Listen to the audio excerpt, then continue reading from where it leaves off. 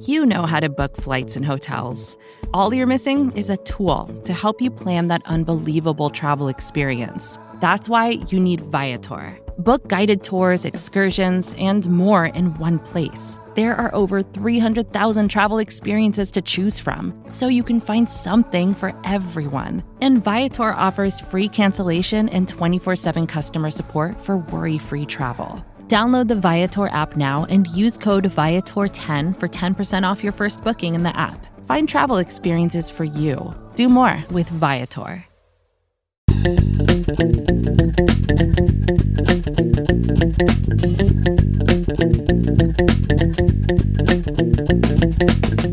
Welcome back, Buffalo Bills fans. This is Matt Warren, editor-in-chief at BuffaloRumblings.com and the host of Buffalo Rumblings Q&A on the Buffalo Rumblings Podcast Network. The Buffalo Bills lost a heartbreaker to the Arizona Cardinals on Sunday when DeAndre Hopkins plucked the ball out of the air on a Hail Mary pass over the top of Tre'Davious White and Jordan Poyer with Micah Hyde hanging on his back. It was a great play, but it doesn't overshadow all the other good things and bad things that happened against Arizona. So we're going to get into that here in a second as the Buffalo Bills head into their bye week at 7-3 and leading the AFC East as the number 3 seed in the American Football Conference. As always, you can send in your questions for next week's episode, and it's the bye week, so we'll need questions for next week's episode at 716-508-0405. Please call and leave a voicemail. It's always great to have other voices on this podcast. You can tweet us at Rumblings Q&A. That's with the word "and" spelled out in the middle. Leave us Facebook messages or Instagram messages on the regular Buffalo Rumblings account, and those will get to me. You can email buffalorumblings@sbnation.com. Put Rumblings Q&A in the subject line, and I'll get it as well. Lots of ways to get in touch with the show. Send me your questions for next week as the Bills do some self-scouting over the bye. We'll do the same thing here at Rumblings Q&A. As always, during the season, we start our podcast with my takeaways from the game, and they were plentiful. You know, I write these during the game so that, I can kind of button them up at the end of the game and publish them in a timely manner so folks have a place to sort of react in our comment section. And with whatever it was, 34 seconds left, I wrote that what a throw and what a catch. Josh Allen found Stefon Diggs for a long touchdown. It was a beautiful throw, an even better catch by Diggs, tumbling to the ground, rolling over on his body so the ball wouldn't contact the ground. It was just a really great play and a really good drive for the Bills to score that late in the game as well. Cole Beasley came up big in that drive and every drive. The guy is just been so automatic, such a clutch performer for the Bills, especially after John Brown went out with his leg injury. So he gets an honorable mention, what a catch, because of his one-handed grab to move the chains for the Bills on that drive. But Stefon Diggs catching that touchdown pass should be the highlight that's being played all over ESPN and NFL Network this week. It was an absolute stud play by the Bills, Josh Allen, and Stefon Diggs. And then, of course, it was usurped by DeAndre Hopkins and Kyler Murray catching and throwing the Hail Murray touchdown to put the Cardinals ahead with 2 seconds left. So it was just very interesting how those two big haymakers came right at the end of the game, both with receivers that were traded for this offseason, both with young, high first-round pick quarterbacks. It was an exciting game to watch, and if I wasn't a fan of the Bills, I probably would have loved the ending of that Bills-Cardinals game. So obviously I am a Bills fan, so I didn't love it as much as other people. That being said, there were a couple of mistakes that ultimately cost the Bills significantly in this game. Josh Allen got away with 2 passes that probably should have been intercepted, but he didn't get away with the 3rd or 4th interceptable ball. The third quarter has been a bugaboo for this Bills team really since, forever, since Sean McDermott has been here, since Josh Allen has been here, certainly. And he tried playing hero ball again this week, and you saw him pressing a little bit. He threw a really bad screen pass to Devin Singletary, too, that's not even in these 4, quote, interceptable balls. So it was an ill-advised pass into the middle of the field, and Singletary turned it into something, but it it just goes back to that Tyler Kroft interception earlier in the season where he just kind of chucked it up and hoped that Kroft would be able to come down with it. There's just a lot of those kind of passes that really don't have any business being thrown in the middle of games. He needed to be better today, Josh Allen, that is. And, obviously we can't put it on his shoulders every single week. We can't be like, go out and throw for 350 yards and 4 touchdowns every week, Josh, or else this team isn't going to win. There were obviously other places that had deficiencies this week as well, but he definitely could have been better this week. Kyler Murray comes through. The second-year quarterback had just 1 interception, and it was on a deflected pass. Other than that, he was very effective. He had 453 yards Arizona had 453 yards of offense, and Murray had 306 of them. So it was interesting to watch another young quarterback playing against the Bills this week. The Bills' defense limiting the Cardinals to field goals has been, something, of course, they used against Arizona, but they've also used it against, say, the Kansas City Chiefs and other high-powered offenses. Letting the Cardinals drive the length of the field, but being able to stop them and hold them to field goals was really key to keeping the Bills in the game. 3 times in the first half, the Cardinals drove into Bills territory, and 3 times they held them to field goals. So even after a 13-yard punt from Corey Bojorquez, 13-yard punt by Corey Bojorquez, the Bills didn't allow a touchdown even on that drive. They held the Cardinals to a field goal, so that was pretty nice. Tyler Bass, man, what a great game from Tyler Bass. He became the first kicker in NFL history to kick 3 50-yard field goals in 1 quarter. He hit from 54, 55, and 58 in the second quarter to give the Bills 9 points, of course. And that's the reason they kept him. They kept him for his big leg. And, those kicks would have all been good from at least 60. He has power in that leg. You can hear it when he strikes the ball. And you can hear it when the ball ricochets off the goalpost because it twangs pretty hard. So that's why they kept him over Stephen Hauschka. They trusted him over 50 yards where they didn't trust Hauschka over 50 yards anymore. And I think it's paying off. Rookie kickers take some time to acclimate. We've seen that over and over again. And I'm personally glad that they've stuck with Tyler Bass, even through those growing pains. Sean McDermott has really impressed me with his clock management and his aggressiveness with clock management this season. And it was on full display at the end of the first half. With a minute 24 seconds left, the Bills got the ball back, but it was around the 2-minute warning where they started calling timeouts because the Cardinals were deep in Bills territory. So McDermott, in his brain's thinking, well, they're either going to score quickly or take a long time to score. We can get the ball back with enough time for the Bills to go down and do something. And that's exactly what happened. I think in the past, a more conservative Sean McDermott would have just been content to let the clock run out at the end of the first half and not put the ball in Josh Allen's hands and risk a turnover. But they were aggressive, and it really worked. They also did a really nice job in the second half at the end of the fourth quarter, going from 3:36 down to 39 seconds left. Now, ultimately, that proved to be too much time left on the clock. But, are you really going to argue? I thought they did a really nice job driving down the field in 3 minutes to score the go-ahead touchdown. They could have done it with 3 seconds left instead of 39 seconds left. But, again, great pitch and catch from Josh Allen to Stefon Diggs. I am now officially worried about the running game. It has been in my takeaway column seemingly every single week. There were only 35 yards from the running backs this Sunday. Zach Moss finished with 20 yards and 7 carries. Devin Singletary, 15 yards on 4 carries. That's not great. That's 3.18 yards per carry. Not very good at all. If it was, 6 yards a carry and they're only getting 36 yards on 6 carries, that's one thing. But just consistently not being able to find space in the run game. And especially because you have Mitch Morse on the sideline as apparently a healthy scratch. We still don't have a great answer for that. Sean McDermott said Mitch Morse was not benched. They just wanted to go with the momentum of the guys that they had on the field.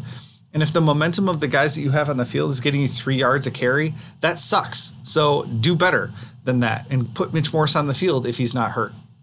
So we're still getting mixed messages there. Not really sure what happened with that. If we come out of the bye week and Mitch Morse isn't, the starting center of this team, there's going to be some legitimate questions about, roster building and what the heck is going on. So, I'll leave it at that for now, but the running game has been terrible. It starts up front, but they've invested 2 third-round picks in their running back room, and it's not going great. Brian Daboll, though, is going pretty great. Last week, because the Bills have been running so much with Josh Allen on short yardage situations, they built in a pop pass to Gabe Davis for a touchdown against the Seahawks. So Allen took it, faked the run, and then pulled up and just lobbed it over the top to Gabe Davis for a touchdown. This week, they had been using the jet sweep so much that folks had kind of been lulled into going left and right with Isaiah McKenzie in that jet sweep action. And he had been stopped on, some important plays in the past couple weeks. So they added a new wrinkle to it. And McKenzie did a throwback to Josh Allen, who, put on some wiggle and scored the first touchdown of the game. It was really nice to see Brian Daboll continuing to keep defenses guessing with his offensive play calling. And it's going to increase the effectiveness of the jet sweep to have that in the back of people's minds.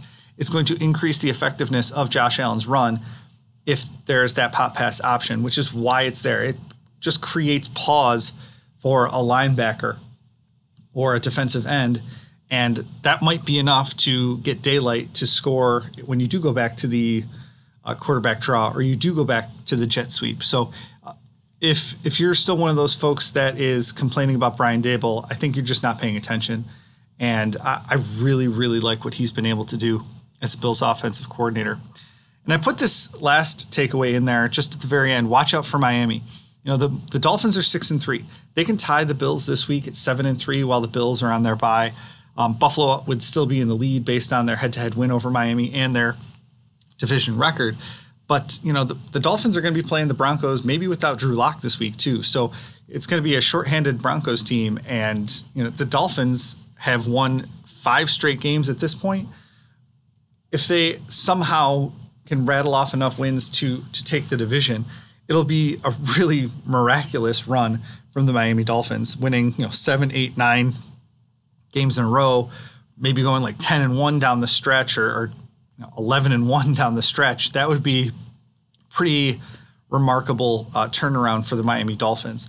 I don't think that's likely to happen. I still think the Bills are the likely winner of the AFC East, just because I think that the Dolphins method of winning and the run that they've been on is unsustainable with a lot of turnovers, with a lot of big plays from their defense and kind of a mediocre offense. I think it's unsustainable. Plus just the sheer numbers of it all, winning 10 out of 11 games or just some ridiculous streak like that. Great teams don't even win 10 out of 11 games. Teams that change their quarterback in the middle of a season don't typically do that. So I'm still looking at the Bills as the favorite in the AFC East, and I think the numbers bear that out. When we get back from this quick break, we'll get to your questions. Don't go anywhere.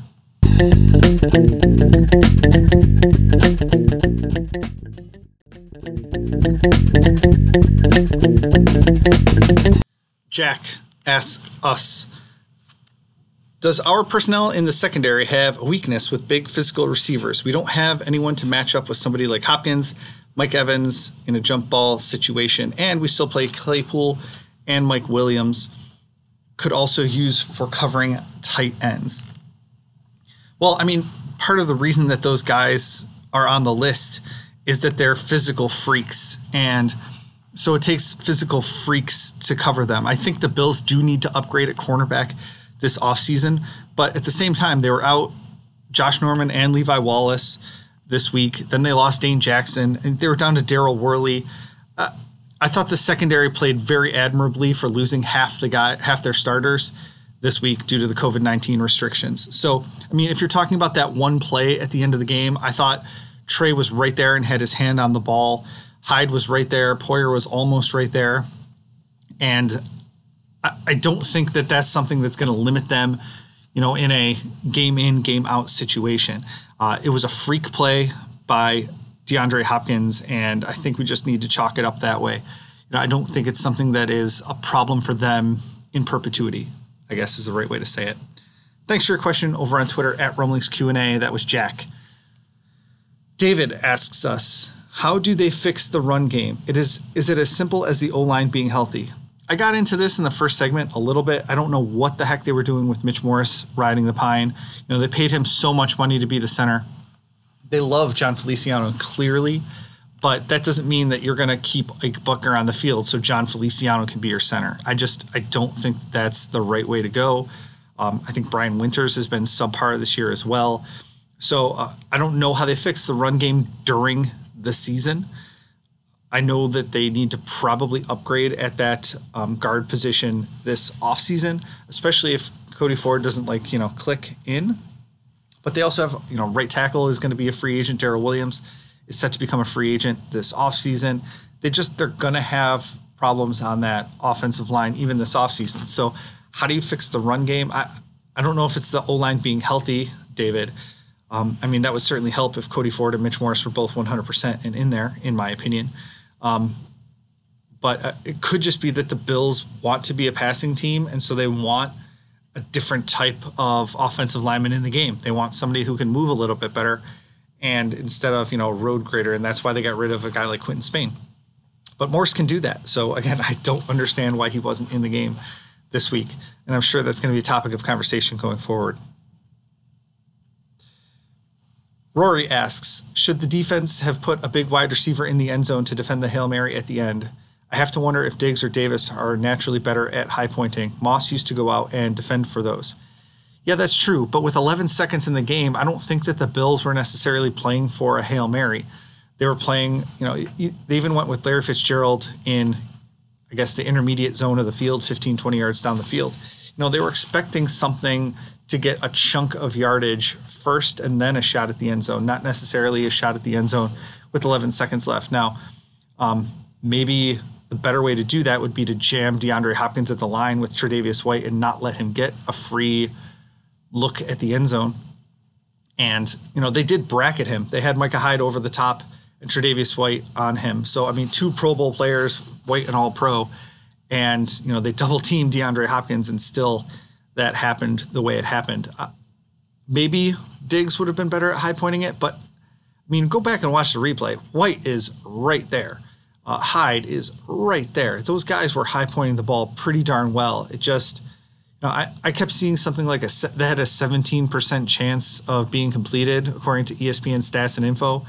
I find that so unbelievably hard to believe. He had, an inch or two on White and Hyde. And, he had to snatch that ball and not let it move, even with all the traffic and everything else that was there. So it was a freak play. I don't know if they were anticipating the Hail Mary with 11 seconds left. If it was 4 seconds left, maybe. But even then, I don't know if I want Gabe Davis out there necessarily high-pointing it either. So, I understand the sentiment. It's just not how I would necessarily have wanted that game to end either. Randy Moss was a freak athlete, and so putting him out there, or putting DeAndre Hopkins out there if you had DeAndre Hopkins on your team, that makes sense because those guys are freaky and they can get up and have super long arms and good hands. But the rest of it, I don't know. So that's not something I have thought twice about since the game ended. Thanks for your question, Rory, on Twitter at Rumblings Q&A.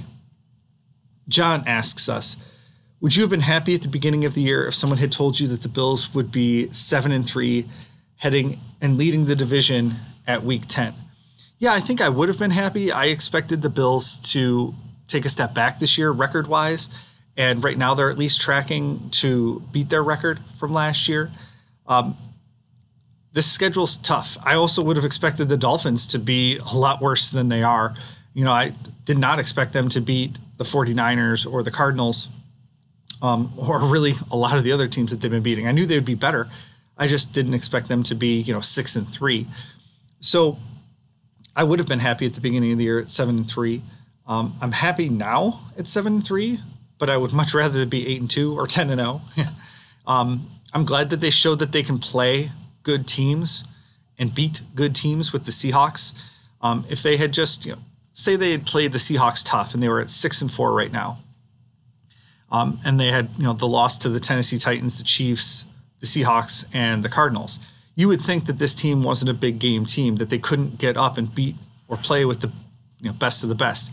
And I don't feel that right now at 7-3. I don't feel like they can't play with anybody. I feel like they can play with anybody. I feel like they can win any single week that they go out and kick off the football. So I'm definitely not in despair. I know a lot of Bills fans are really disappointed right now. If somebody had told you that the Bills would be 7-3 and leading the division at week 10, would you be happy? Yeah. And I'm happy now. So NFL teams lose games.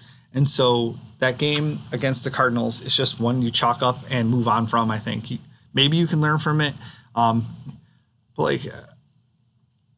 Is Corey Bojorquez going to punt better than a 13-yard punt in his own territory because the Bills lost this game? No. So, sometimes just weird stuff happens.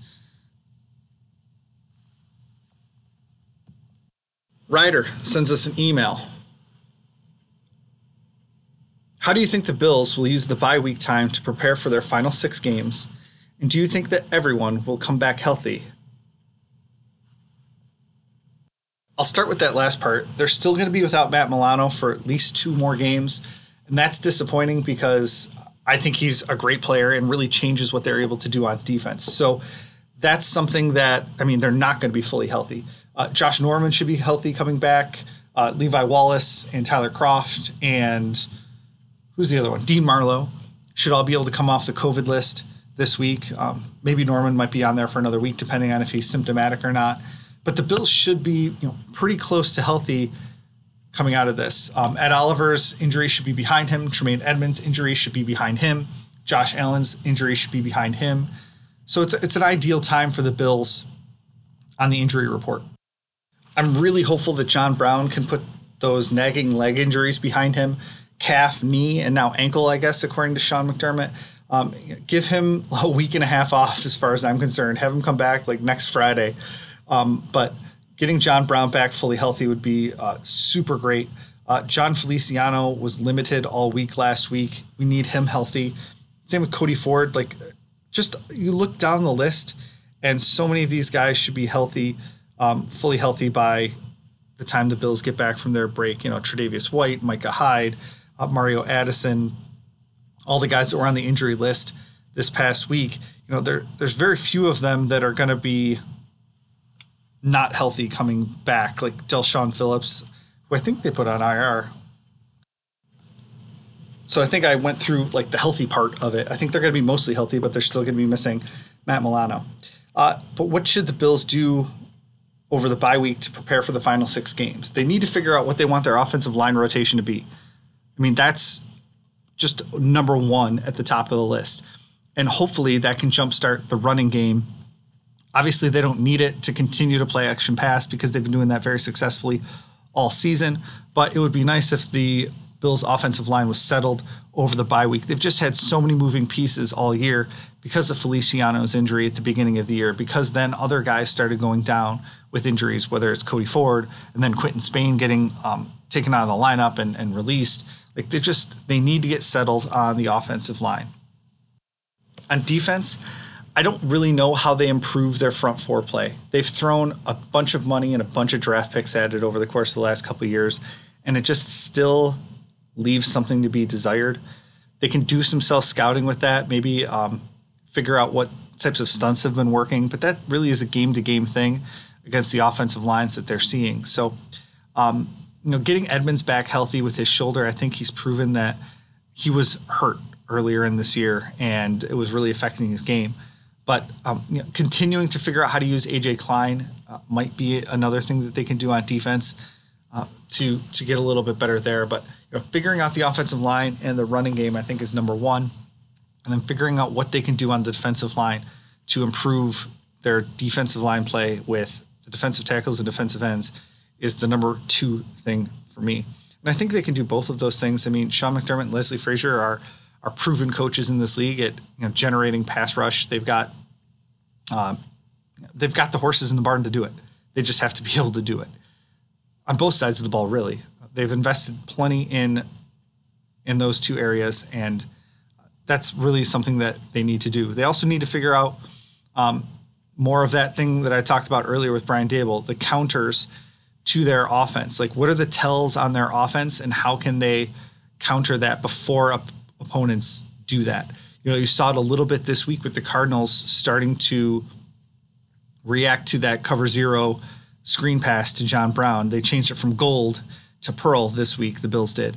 And then even then, the Cardinals were able to shut it down. They were expecting it. So, what can you do to defend against that? Is it a double screen where you fake it to John Brown on one side and then the tight end leaks out on the other side? There's a couple different ways to go about doing that, but you can't just keep relying on that one play that we highlighted at BuffaloRumblings.com a week and a half ago now. You can't keep relying on that play over and over again, because teams are going to start responding to that once they see it on tape in multiple games. And now it is on tape in at least 3 or 4 games this season. So just those normal self-scouting things.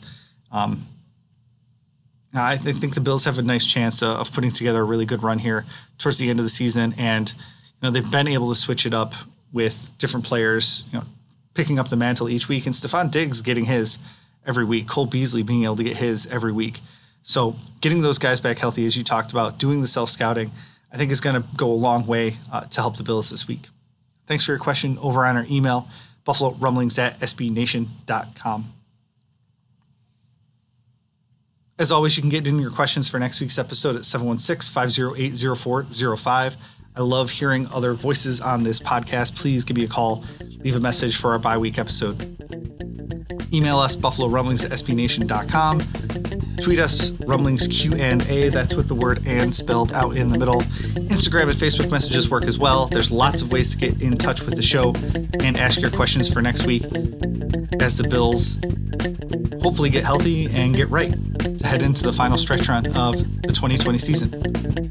If you like this podcast or any podcast on the Buffalo Rumblings Podcast Network, make sure you tell a friend about it. It's the best way to spread the word, is with that kind of direct endorsement.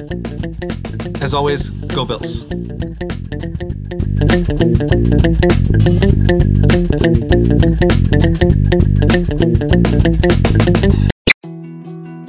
More to-dos, less time, and an infinite number of tools to keep track of.